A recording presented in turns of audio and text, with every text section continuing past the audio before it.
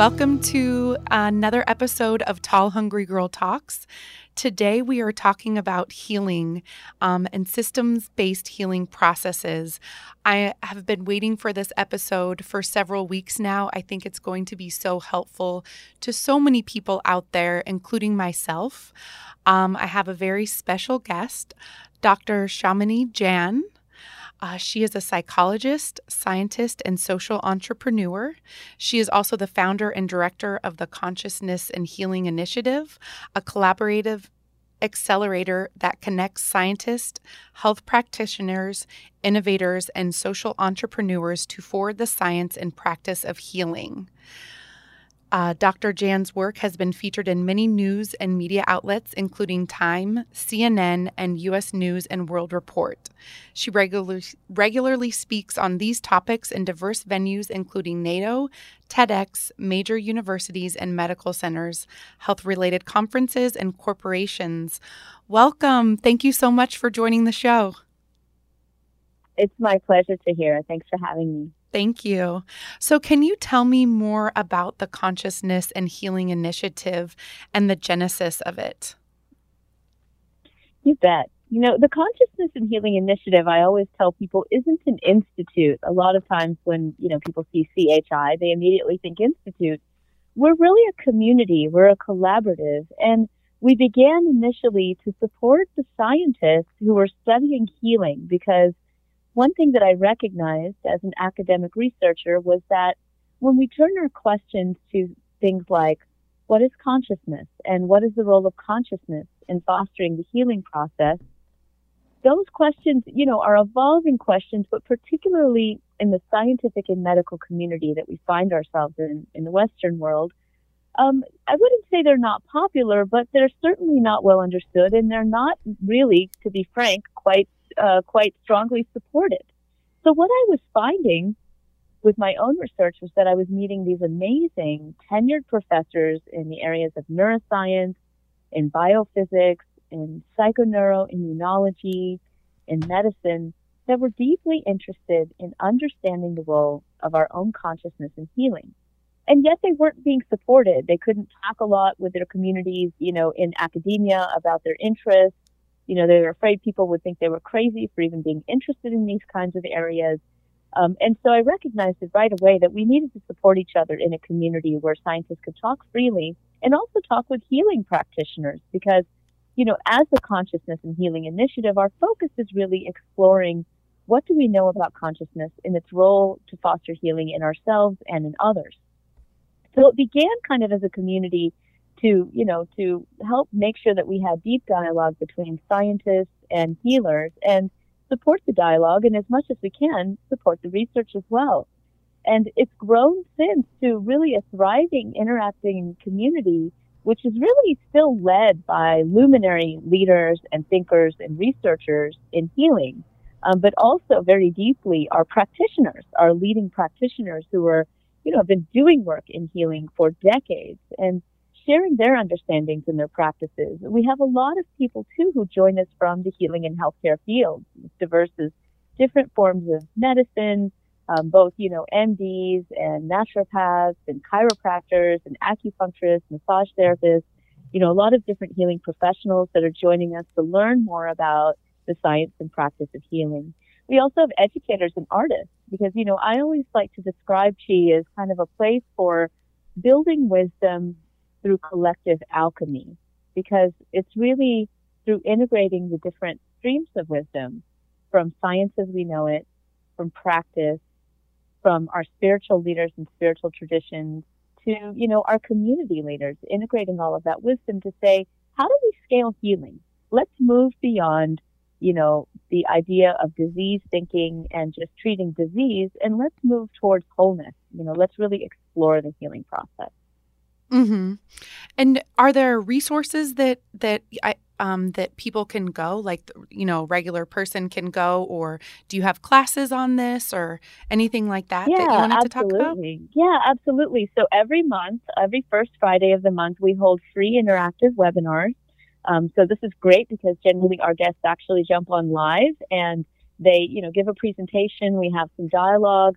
And there's time also for the folks on the webinar to ask questions. And honestly, what I've learned is after doing these webinars now for a couple of years, where we have leaders in clinical psychology and, in the science of healing, all just sort of sharing the basics of what they've learned and what it matters for us, right? So basically, what have we found from science and how does that apply to our daily life? And when we have practitioners, we talk about things including, how to work with trauma, how to foster well-being, how do we use things like mantra practice for our well-being, or meditation or yoga, pranayama practices, energy healing practices, all these kinds of things. So we really explore this both from what do we know about the science and how do we implement it into our daily life. One of the things that we're actually just about to launch in October is Ask Me Anything sessions with our experts, including those in healing practice, especially because we've recognized that even during the webinars, sometimes there's so many questions, even though we devote like 15 minutes to questions at the end, you just can't get to them all. And in this time when practice is so important, I just want to make sure that everyone feels like, they've got really great tools from leading practitioners in healing that they can use. So we have our, monthly webinars, and then in October, we're also going to have our community-based Ask Me Anything sessions, and all our community members who are contributors can kind of jump in on that. So it's super fun. Mm-hmm. And they can find that on the CHI website, chi.is? That's right. Okay. Yeah. So if they go to chi.is or chi.is, they'll find all the information there. There'll be links to go to the webinars on healing, soon the Ask Me Anything sessions as well. We ask folks to contribute, because we feel like this is definitely a regenerative economy. We're a social profit. That is, we're a 501c3. So in order for us to basically keep things running, we ask folks to, to give what they can. We recommend a $9 a month, kind of contribution, or 108 a year. 108, of course, is a very special and magical number. So for that, they get access to all the webinars in perpetuity whenever they want, on demand, with slides and, all kinds of scientific resources. They get access to all the Ask Me Anything sessions. They also get access to about 50 plus hours of really stellar keynotes from leaders in healing, including Deepak Chopra and Bruce Lipton and, many others that are really well known in the healing field. So, and it's just a place for us to gather too as communities. So we definitely want people to know all of the great cutting edge work that's being done and all of the, the really great practices. But it's also just a resource space for us to also connect in on a regular basis. Yeah, and winter is coming on the East Coast, so I will have a lot of time. So looking forward to right. Yes, and I know the whole Eastern seaboard will as well. So yeah, it's a great time to hibernate in and learn some new tools. Yes, exactly. Complementary medicine doesn't really seem, you made mention of this earlier. It doesn't really fit in with the current scientific paradigm in this country. I feel like people say you can't measure it and stuff like that. I know that in my care provider experience, my mental health is often not taken into account. I think I've increasingly seen that happening. But I think, when I was in my early 20s, it certainly wasn't happening. And it felt like, providers often thought that there was a disconnection between your brain and your body. And do you think that this contributes to increased levels of suffering or increased drug use? And do you think that this is changing? It seems like it slowly is. But what are your thoughts on that? Well, yes, I appreciate you kind of sharing your experience, because it's really real. It's very felt. And, those of us who are in the healing and health field, we sometimes forget that, there's still a really strong group of folks in mainstream medicine and science that are just getting used to the idea that the mind and the body are connected in profound ways that affect our health. And, it wasn't but 50 years ago that, literally the field of psychoneuroimmunology, which I always joke and say is a very fancy, wordy term for basically exploring the connection between the mind and the body. 50 years ago, that field didn't even exist. So, yeah, it's kind of wild that at this point, we have so much data showing how our mental and emotional state affect our health. And yet, it almost seems like it's controversial in some circles. It's not. It's very well documented. So are things like, socioeconomic inequities and their effects on health because of trauma. So, there is so much research at this point pointing to things like how strongly our social connections foster our health, how strongly our mental well-being can foster prevention of disease. How strongly being in certain social circumstances where there are high risks of trauma can affect us for, decades down the line. This is not really controversial. One of the issues is it's just not widely shared across the community, both in terms of, our regular community, right? Just everybody we talk to, and in the medical community. Now, having said that, I am definitely seeing progress. I have been at UC San Diego now for, a couple of decades, and, first as a student and now as faculty in the Department of Psychiatry. And I remember taking a psychopathology class with my fellow med students. I was in the clinical psychology program there, and the clinical psychology and the med students both took the psychopathology class at the medical school together. And at that time, the resident was literally telling everyone the dogma that if someone had a major depressive episode once, they would need to be on medication the rest of their lives. So this is what the medical students were being taught, some 15 years ago or so, okay? So I remember thinking at that point, even with everything that I had learned, that couldn't be right? And that's part of the issue, is that sometimes the medical students aren't privy to all the data, right? So now there's even more data suggesting that that's just not the case. What that medical resident was teaching the students was completely false. And in fact, if we really want to sort of dip our toes in the water of potential medical controversy, there is very, very strong evidence coming from systematic reviews which compile data across dozens and dozens of studies. This systematic review was conducted by our colleagues in Harvard University, demonstrating that in the case of depression, what we currently call the placebo effect accounts for about 75% of the effects on depression. And, this has been shown this has been reported in Newsweek and other places, in Time Magazine across the years. But I remember as a clinician seeing I think it was Newsweek when this came out, maybe it was even 10 years ago or something. And the title of it was Why Antidepressants Don't Work, which was a terrible title because what the title should have said is the power of your mind to alleviate your own depression is that, right? So it's not so much, the story in my mind is not so much about disempowerment again. Oh God, now the drugs don't work. What are we going to do? The story was really, wow, when we believe that we can get better and we wholeheartedly and have hope, can believe and have hope. Exactly. We stimulate the internal healing process that exists in every biological system. Okay. So in science, we call this salutogenesis. So if we think of the word pathogenesis, it's the study of disease. Salutogenesis is the study of healing. And, you don't need much to just kind of go outside and look around and look at the plants and look at the trees and recognize that everything follows a cycle and that there is inherent in every biological system a capacity for us to right ourselves, right? There's a healing capacity that exists. That's why when we cut our fingers, generally, unless the cut is super deep, we may need stitches, but the body heals itself, right? The mind can heal itself too. And as we move forward with healing our emotions, healing our traumas, healing our environment, healing, the way that we interact with people, we begin to see those healing effects show up in all aspects of our life, including our physical body. So there's a deep, deep mind-body connection, and that is not fiction. That is absolute fact. Yeah.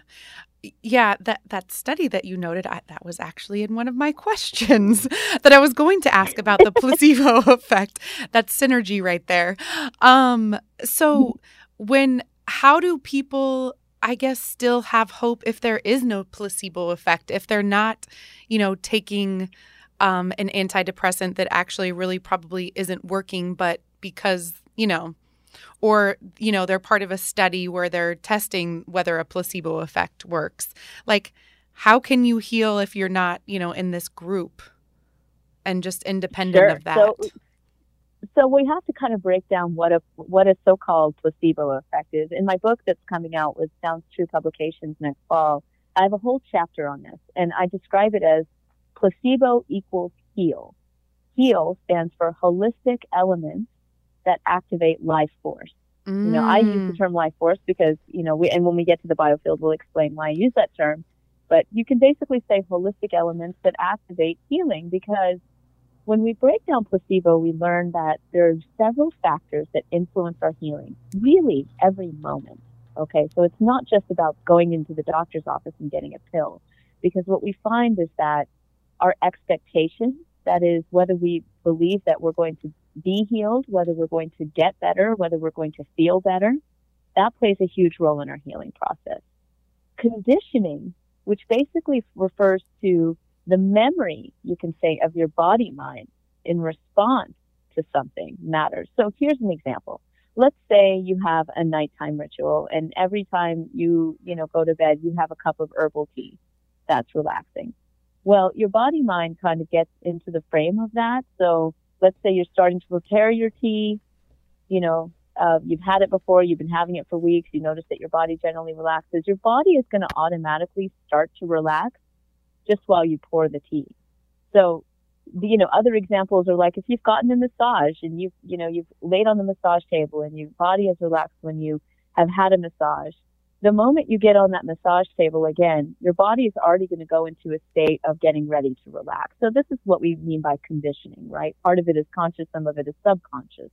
So that plays a role in your healing. That's another placebo element. Like right? going to the dentist. Expectation is a placebo element. It's the opposite. Going to the dentist would be an opposite effect of this. Yes. Yeah. And we can talk about nocebo, which is exactly the opposite of placebo and is actually very powerful in a moment. But the other aspects of the placebo response that are important for us to know, because we can use them every day, are meaning and ritual. So, in the case of making a cup of tea, as I noted, that's a ritual.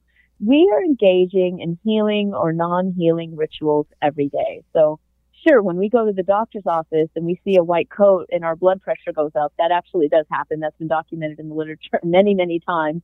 That's a healing ritual. It's not having the desired effect. That's the context for some people of going into the doctor's office. But if you go to shamanic healing practices, they have different kinds of rituals. We all create rituals every day. So simply by creating our own healing ritual, which may look like sitting quietly in nature for 10 minutes a day, or practicing yoga, a certain amount of times a day, or a certain amount of times a week, or going for a run, these kinds of things. These are all healing rituals, and they serve to kind of provide a clue to the body.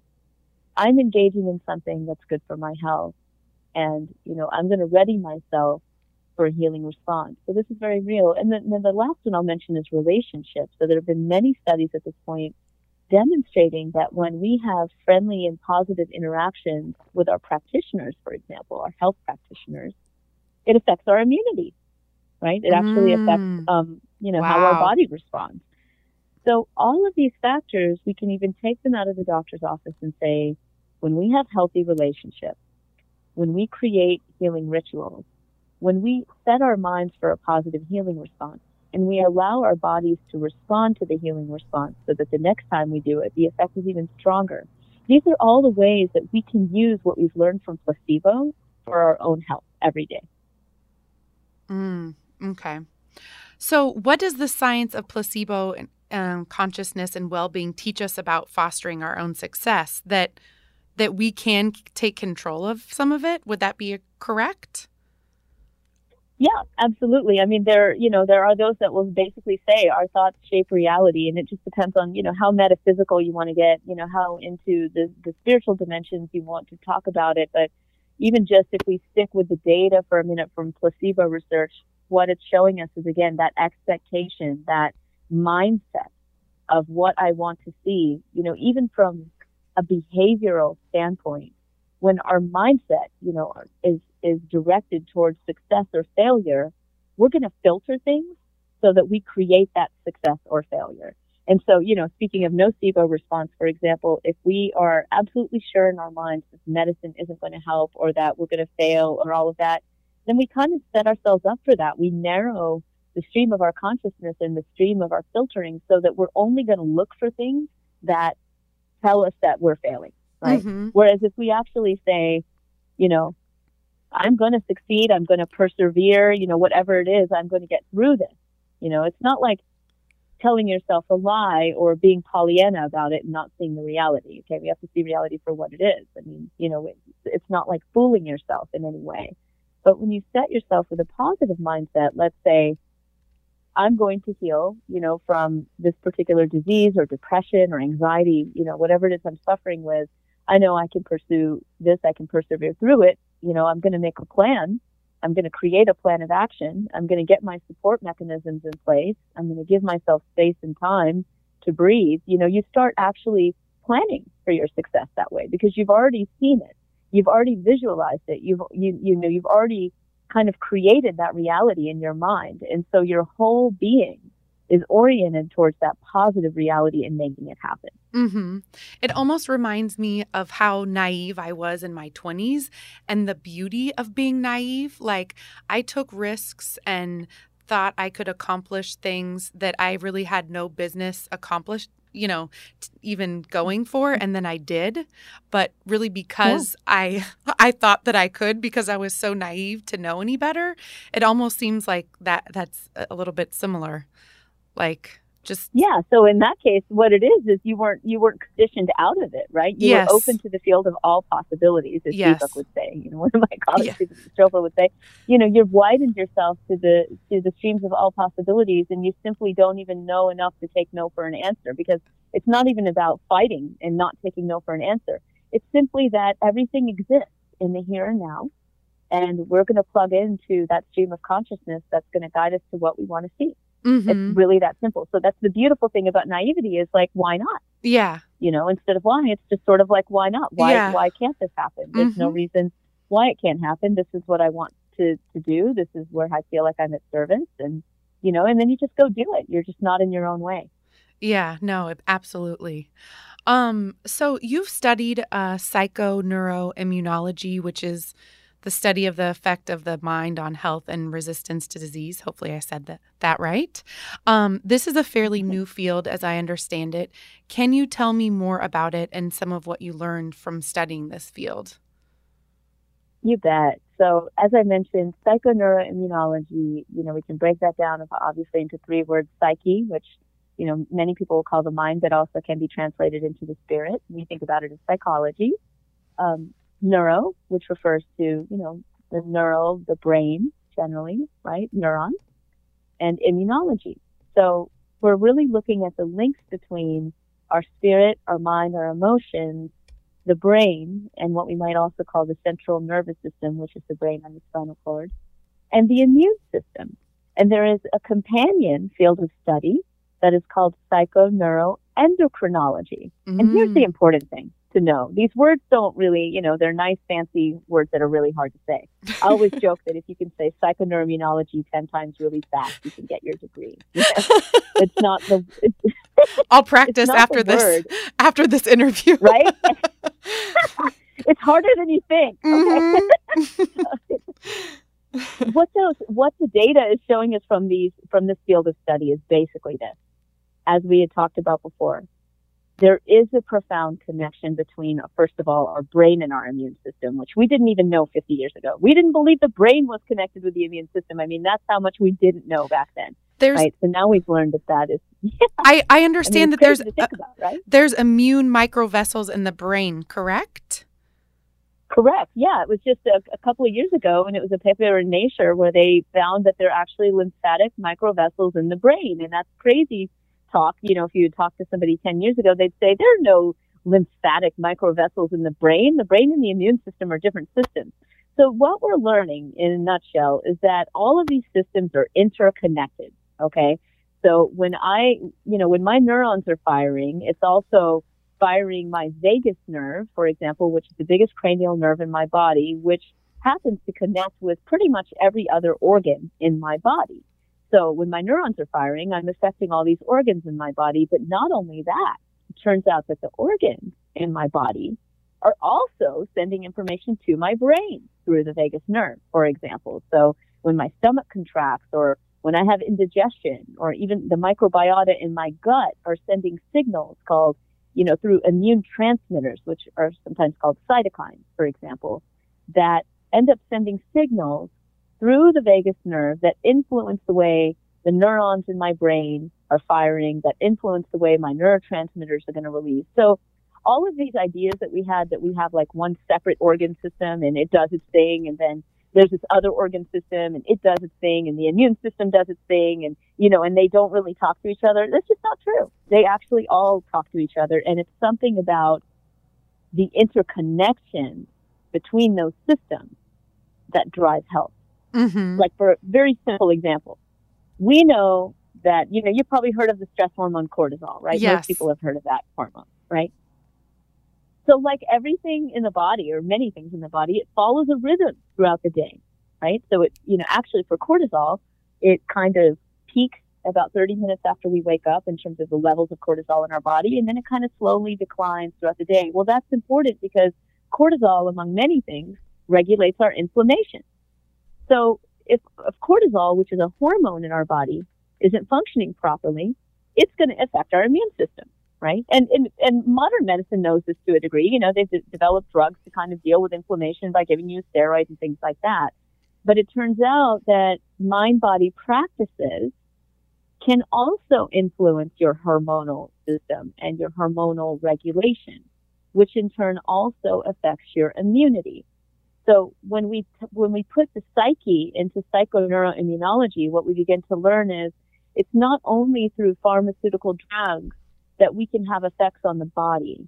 We can have effects on the body through breathing, through stretching, through movement, through meditation, through social interactions. And what it teaches us then is that we have tremendous power on our health. We have tremendous power to prevent disease, and we have tremendous power to work with disease if we have it, simply by engaging our psyche in the process. Mm-hmm.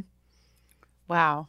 So, I guess that leads me into the next question, which you've really more or less addressed. But how does consciousness catalyze the healing process? So, yeah, I'll just put a question mark on that. So we've talked about this kind of on the psychological level, right? And the mental level, the mindset, the emotions, and that's kind of where most of us in mainstream science kind of, that's about as far out as most people go. Because the truth is all of that stuff can be easily measured. The controversial area that, we are engaged in, where we think the real missing link between how our minds and our bodies connect is something that we call the biofield. And the biofield are fields of energy and information that guide our health. So here we're talking about things that are electromagnetic that we can measure. And let me give you a really easy example. When you go to the doctor, you may have had the experience where they put an electrode on your heart. You might be too young for them to have actually done this to you, but, or maybe you've had a parent or a loved one or somebody who's gone into the hospital and they've taken an EKG, right, an electrocardiogram, to measure the waves of your heart. They're actually measuring electromagnetic waves from your heart. And using that information, they're actually able to determine whether your heart is healthy or not. Okay. So that's an example of a biofield. That's an electromagnetic field that's coming out of your body that we can read and tells us about our health. So, and there are many examples of that, right? EEG, other things, brainwaves, these kinds of things. There's also a whole other aspect to the biofield that we call subtle, right? So this is what has been described in basically every spiritual and cultural medical tradition for millennia. And these are subtle aspects of energy that are sometimes called chi, ki, prana, many different terms in many different cultures. We believe that the biofield, in both measurable and immeasurable ways, currently immeasurable ways, is really the key to understanding how consciousness catalyzes the healing process. Because, where does a thought come from? Where does an emotion come from? How does the emotion kind of influence my physiology, we can look at this at the chemical level, but we can also look at it from a vibrational level. And so, there are people doing that. I, for example, have done clinical studies examining what people would call energy healing. I was actually laying on of hands, we call a biofield therapy for fatigue in breast cancer survivors. And what we found were this was a randomized, placebo-controlled, clinical trial that's published in the journal Cancer. I think it was published in 2012. If anyone Googles my name and Cancer 2012, it'll probably come up. In a nutshell, what we found, and not just with my study, but many more, and we've detailed all of this on our website at the Consciousness and Healing Initiative. There's lots of resources I can point folks to if they're interested. We have found, both with my study and other studies, that there really is a there with these types of energy healing practices, that they not only decrease things like pain. In my study, they decreased fatigue tremendously in our fatigue breast cancer survivors. They also influence their cortisol variability, or those daily changes in cortisol rhythms that I was talking about earlier. They actually improved, but our mock group didn't show that effect. And when we put in all these placebo variables, it didn't show the effect. So placebo has an effect on our health, for sure. Emotions have an effect on our health, for sure. So does our energy. So does our actual biofield. So there are all these multiple layers of basically studying how consciousness affects the healing process. We can talk about it from the emotional level. We can talk about it from the mindset level. We can go all the way to, what we can call the vibrational level, the subtle awareness level. So we just get to decide, what aspects of our consciousness we want to tune into. Do I want to tune into my thoughts? Do I want to tune into my emotions? Do I want to tune into subtle awareness, the feeling of energy in my body? By tuning into all of these things, we get to basically, we have the keys to start mastering our health. Mm-hmm. Wow. So fascinating. Over the years, I think, on TV and, you hear news stories, or just in my own life, where people are in these long-term, enduring, stressful situations, perhaps traumatic situations, and or, perhaps they'll have a loved one die, some sort of trauma that's happened, and they themselves will end up developing cancer or an illness or something like that. So to me, that's proof that I feel like, stress does cause illness. But one of the questions that I wanted to ask you is, with this in mind, are there costs of early childhood trauma or major life trauma on the physiological system? And if so, what are they, and how do they manifest in the body and mind? Yeah, absolutely. So some great work has been done, over the years by Dr. Steve Cole at UCLA, looking at the effects of early childhood adversity and other types of socioeconomic inequities on, basically epigenetic signaling in the body. And what he has found, by looking at the data, is that indeed it's almost like the body in early childhood forms a set point in the way that proteins get expressed in the body, so that when we experience significant early childhood trauma, our bodies are more kind of set to have more of an inflammatory state. That is, we produce more inflammatory cytokines, which produce inflammation in the body, which help to contribute to disease, including things like heart disease, and potentially cancer as well. So those effects are very real, and we see them all the way down to the signaling of microRNA in our cells. And, Steve Cole is one, and there are many others, and again, Steve Cole is in the field of psychoneuroimmunology. He's at the Cousins Center for Psychoneuroimmunology at UCLA. Anyone who's interested in that research should definitely look him and the work up there. The big question, I think, is, first of all, obviously, how do we prevent that trauma from happening in the first place? Because, we need to do that. There's no reason why children should be suffering the way that they are in certain environments. So, but also, all of us have experienced trauma, all of us to some degree, some of us much more than others. So trauma is a part of life. Suffering is a part of life. But we may also ask ourselves then, what can we do once we've had these experiences to mitigate the downstream effects on our mental, emotional, physical, and spiritual health, right? We're all kind of going through some trauma right now with the things that are going on with the pandemic and climate change and, the socio-political machinations, worldwide. Like there's a lot going on. And I think most people are feeling overwhelmed, and many are actually, the experience can be downright traumatic. I mean, for some children, it's downright traumatic, right? So then the question also becomes, how do we mitigate that? How do we work with our suffering in a way that we can learn from it, and not have it necessarily get the best of us, literally get the best of us, suck our juices away, suck our joy away, suck away our health, because, that's not how we want to be. We don't want to live in misery.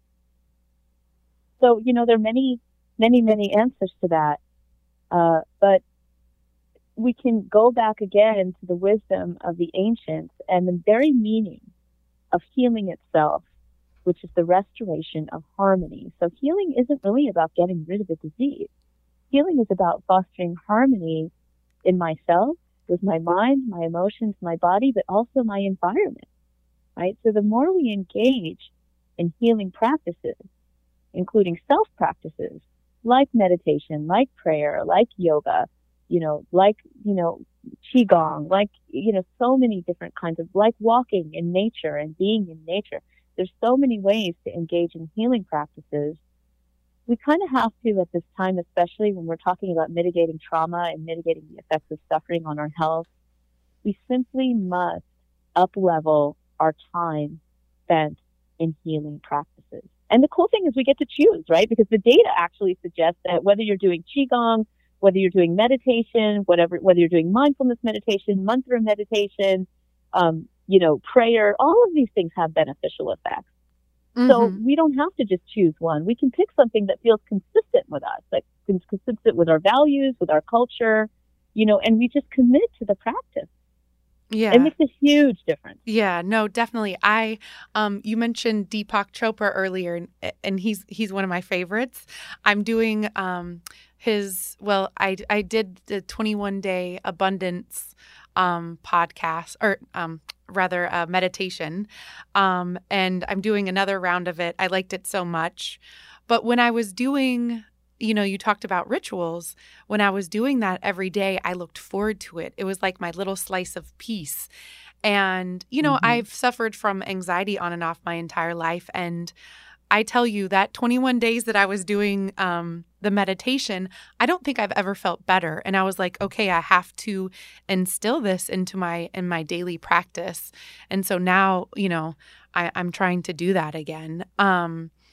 You mentioned, Beautiful. yeah. You mentioned, a lot of, healing practices that people can do. Are there any specific things that you would recommend, especially during this time, for people that are suffering from high anxiety or depression, feelings of angst, especially with the pandemic and the political climate?